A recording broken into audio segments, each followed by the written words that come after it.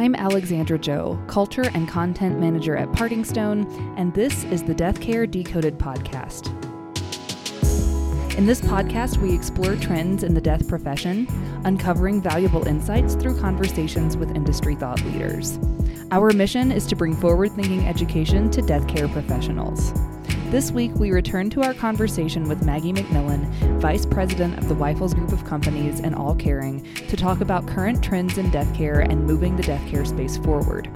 We talk about the capacity limitations that have been highlighted during the COVID-19 pandemic, transforming the aesthetic appeal of funeral homes to help make millennial death planners more comfortable, and new ways to support the mental health of both death care professionals and grieving families.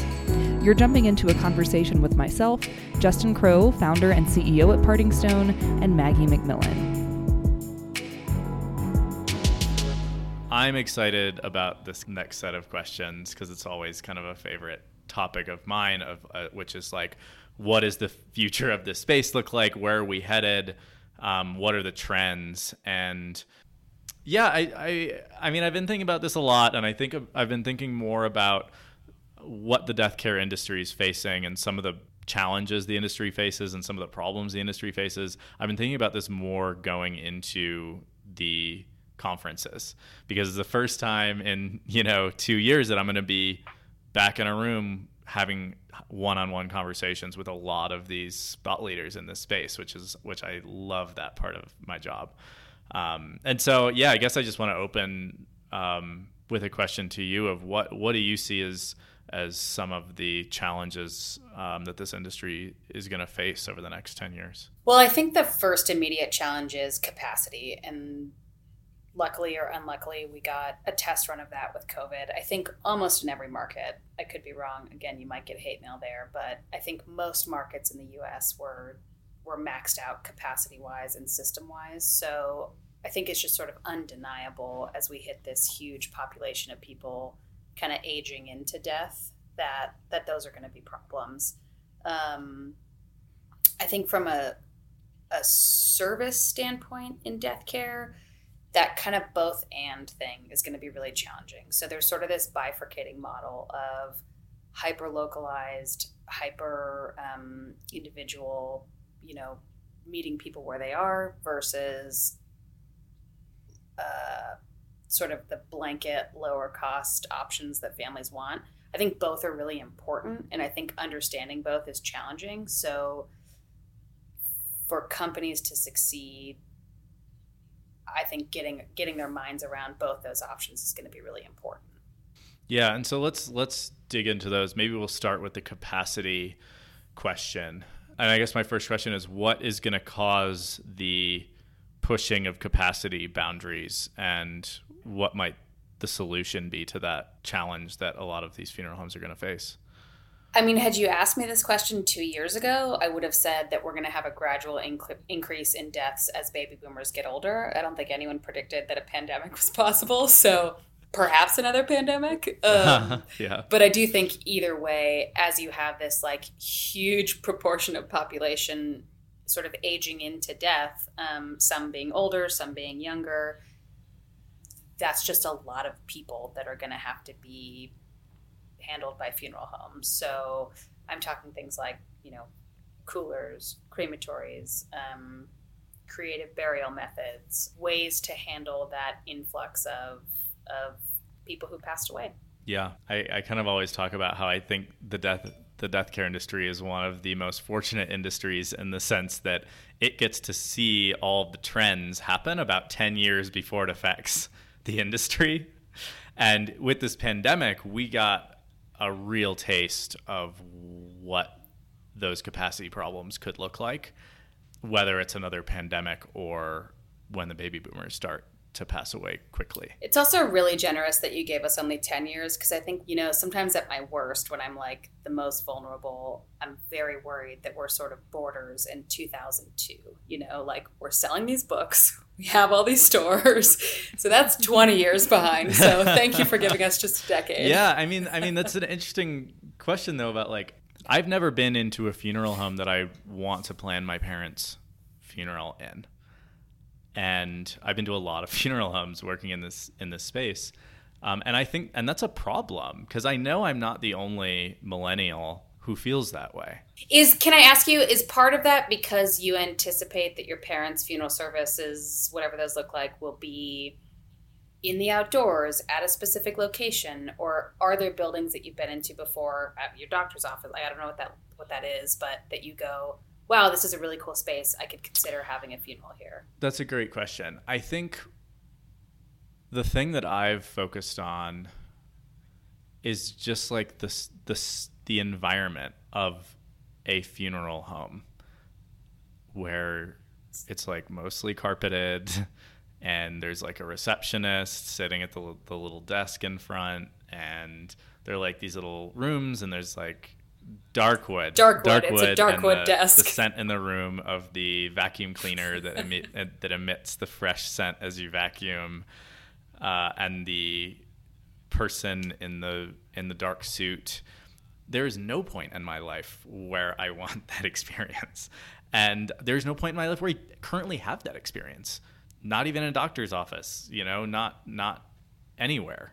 And I don't, and I'm not going to want it. All of a sudden my mom's dies, and I'm not going to like all of a sudden want that treatment. I want to go somewhere comfortable and talk to somebody who I can relate to, and somebody who I trust. And honestly, like maybe somebody with a mental health background. But I don't know. My personal opinion is that I'm going to give it a long way. Over the next 50 years, death care is going to go through a major rebrand. And it's going to look like Starbucks. Well, I mean, hopefully not.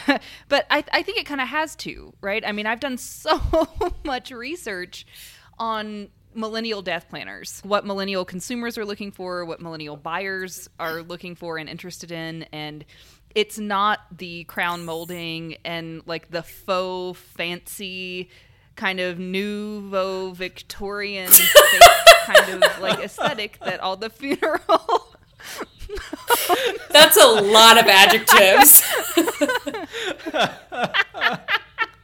I'm trying to I can tell that you are a good writer.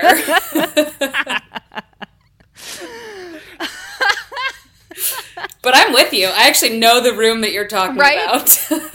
Right? It's the only funeral home I've ever been in. And granted, they're all in the South. So I'm not trying to say that every single one that exists is like that. But that's my experience. And that's not what younger generations of people who make purchases, especially emotionally invested purchases, are looking for. Aesthetic matters to them. Quality matters to them. Different things like that. They need to feel comfortable. So I think it has to make a big shift. Up in even Gen X to a certain extent is kind of part of this shift as people a little older than me are starting to plan funerals for their parents. There's more of an interest in quality over flash, like long-term investment and like minimal design over like a lot of decorative things. Parting stones, perhaps? Well, yeah. And so I think there has to be a shift if we're going to be truly serving and satisfying those death planners. We don't want a whole generation of death planners to go walk away from our businesses feeling completely unsatisfied and unseen, and like they just had to default to a business that didn't serve their needs. I think that you guys are both right in that the industry does need to shift and does need to respond. And my hope is that we show up better than we showed up for sort of the cremation trend of the 1980s and 1990s. TBD, again, talk to me in 20 years. I do think we have to keep in mind, so the three of us are relatively young. The three of us are relatively, I would say, interested in design, interested in sort of bringing meaning to experience. There are still a lot of people that we serve in our markets where that traditional experience is actually important and healing for them. And so sure, one of the worst things we could do is to discount that, right? But also, that's where it becomes that sort of both and thing. Like, we've got to spread, we've got to take the dark wood out, we've got to get sunlight in, we've got to make sure that for the people who that very traditional experience is important and healing, we can provide that. And we can. We've been doing it for years and years, but we also have to catch up on that sort of, I guess what I would call more modern form of death care, where we are focusing on mental health. We are focusing on, who's bringing you a meal tomorrow. Are we going to take a piece of I don't know, the cremated remains and make something special out of it, perhaps a parting stone. What does that mean for you? How can we bring this experience into your life in a way that's not only meaningful, but also healing? So I think there are two pieces that are easy for me to miss as like a fairly progressive younger person in funeral service. Oh, I mean, absolutely. And I think that a piece of that is younger generations also understanding like who they're planning the funeral for, what they would want, right? So like my grandparents are basically like, they raised me, and I will have a hand along with my sister and aunt in planning their funeral, and they want something really traditional, and that's them, and that's what we will want for them. But maybe people who are my age, their parents are something different. So when we're looking at the scope of like 50 years from now, not like 10 years from now. But I think also actually your experience has a lot for funeral directors to learn. You are saying to me right now, my grandparents are traditional people. I want to make sure to honor them.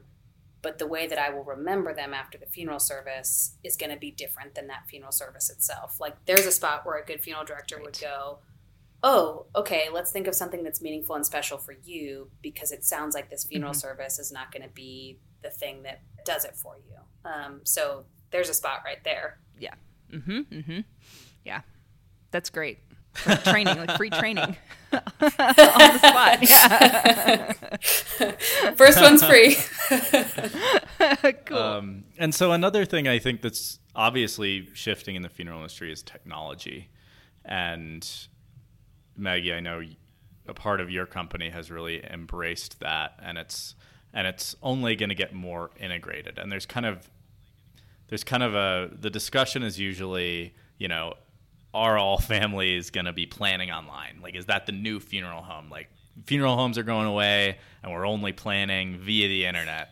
No, but we already know how to plan in person, right. So right, right, and I don't think that's the case. I think it's a specific consumer, and the question that kind of remains to be answered is how big is that market? Like, how many consumers, how many families are going to want to plan primarily online, and how many are going to want to come in still? My personal opinion is we're going to end up in some kind of hybrid model ultimately for all funeral homes. But I'm wondering, you were at the front of this trend of online planning. How have you seen it evolve just since you've been offering this? So I thought you were going to ask the question, like, what should we do to make all funeral homes get online? And my answer was going to be like, well, what is the cost to that? It's essentially free to get on. Like, if you have an in-person presence, you should have an online presence, because it essentially costs you nothing, and you can then capture that other sort of market share that you're talking about. That was not the question that you asked. So I'll answer the question that you asked, which was, how have I seen it change in the last sort of 8 years? I think the biggest change has come in the pandemic. So the biggest change has come as families are not able to get to that funeral home that they want to go to.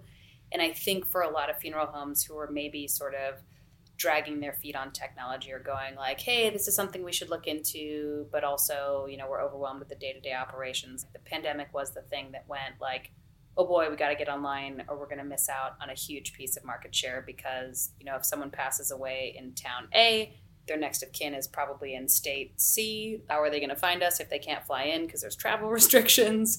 So I think that has probably been the biggest lesson teacher in the last 8 years. Even though I've seen it shifting more toward technology, I've seen a lot of practitioners say basically, I'm keeping all this information in my head, and it's like, well, actually there's a program that can do that for you so that you can use your time a little more valuably. Nothing like a pandemic to sort of make you grab on and really embrace technology. Yeah, and what are the technologies that you think have been most embraced or most brought to the forefront of the death care professionals' thoughts over the last 18 months? Speaking as a traditional funeral home, I think streaming has had a pretty interesting moment in this pandemic. I think being able to have people interact from a distance while a funeral service is going on has been probably the biggest change that I've seen in those traditional funeral homes. For our crematories, the biggest thing that's been important is getting paperwork online, getting crematory schedules set in advance, checking that day before so that your operator basically, let's say you've got 2 machines and 14 cremations, your operator, all they have to do is focus on the last check of the paperwork, depending on what state you're in, maybe pulling that tag and then performing those cremations. But you can have the technology do a lot of that work for you in advance. We sort of leveraged, so we cover a wide swath of Southern California. So we sort of realized that we had to have our logistics be better managed with technology. I'll say in the last year, I've not been in as close of communication with other funeral homes because I've just been so focused on keeping our heads above water. But I would imagine that a lot of funeral homes had kind of the same lessons to learn.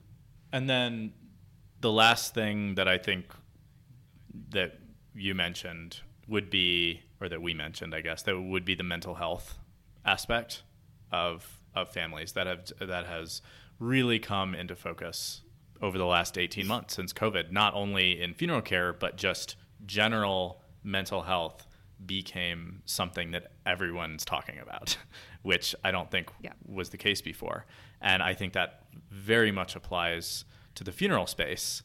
And I'm wondering, what, if any, movement do you see in the funeral industry to better support the mental health of the families that we work with? So I think actually the biggest change that I've seen is supporting the mental health of the funeral directors themselves, which is not the question you asked. But I think for so long, talking about mental health in your workplace as a funeral professional has been kind of this unspoken taboo, in the same way that like a first responder or, a police officer, like there are professions where we sort of go like, stuff it in your box, put it away, be really strong for other people. And I've seen in the last year a lot of movement to, yes, we have a job to do. Of course we have to make sure we're here to serve these families, but talking about it and talking about particular families that, really break your heart or, really treated you poorly or whatever the situation is, I think has become more common. And that I think has been a really positive move for our profession.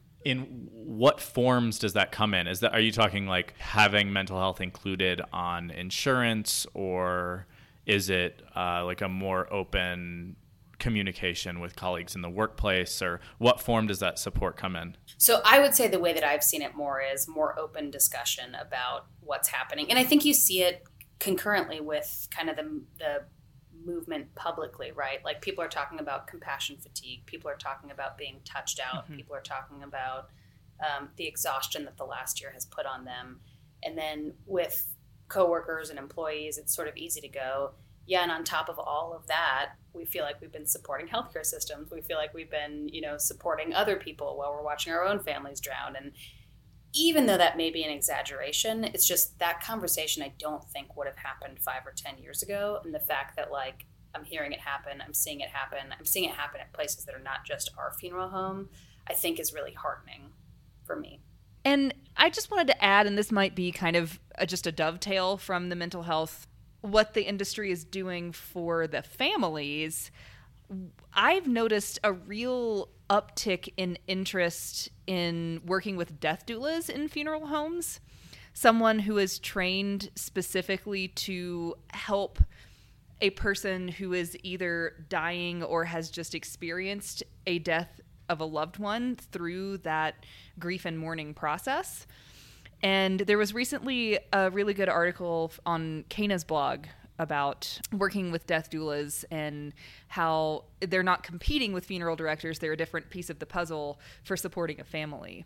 And so I think that's something that funeral homes could do that would be really helpful for the mental health, not only of their own staff, but also the families, because that simultaneously could relieve some compassion fatigue of the funeral director being the only one to solely take on all the grief that the family's experiencing, and also give the family support from a professional that's specifically trained in those areas. Yeah, I think that the death doulas you will see become a far more integral part of the living to dying process.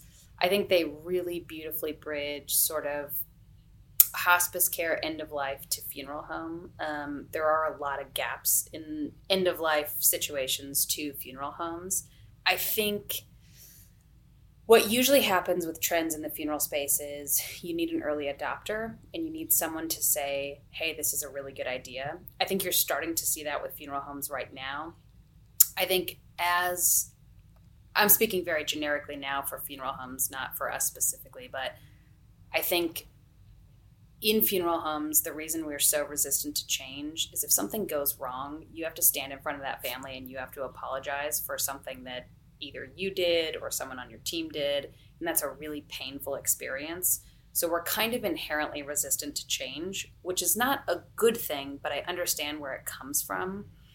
I think you will see, I think people who are entering the field as death doulas are very interested in serving families in ways that are meaningful for them. And I think as funeral homes start to see that and start to sort of go like, oh, well, one, like you said, this is not competition. Two, like this is a great way to get families who are in a space where the death is I don't want to say a positive experience, but like it was a good death, whatever that looks like. I think that bridge and that sort of partnership will be more solidified. It may be regional, it may be, kind of case by case with funeral homes, but I think you bring up a really good example of a place where funeral directors could look for outside help to, one, ease their burden, and two, help families in a really important way. And do funeral homes currently, do they feel like they're competing with death doulas, or do they feel threatened by death doulas right now, or like what's that typical relationship like? So I'll say I actually don't have a lot of experience with death doulas. To my knowledge, I'm sure there are some in my area, so I shouldn't say there are none in my area, but I have not ever actually worked directly with a death doula. I would imagine that I just can't think of a situation where a death doula would necessarily be a threat to a funeral home. Like, I would put them in the same camp as sort of a hospice organization, right? Like, this is a person who is touching the family and making a meaningful connection before the death occurs. How could this not be someone that I want to bear hug and work with for a very long time? So I don't really know that I have a good answer for you, but I can't see a world where they would not be a really important ally. Cool. Thanks so much, Maggie. It's always really great to talk to you, and it was so great having you on to hear your insights today.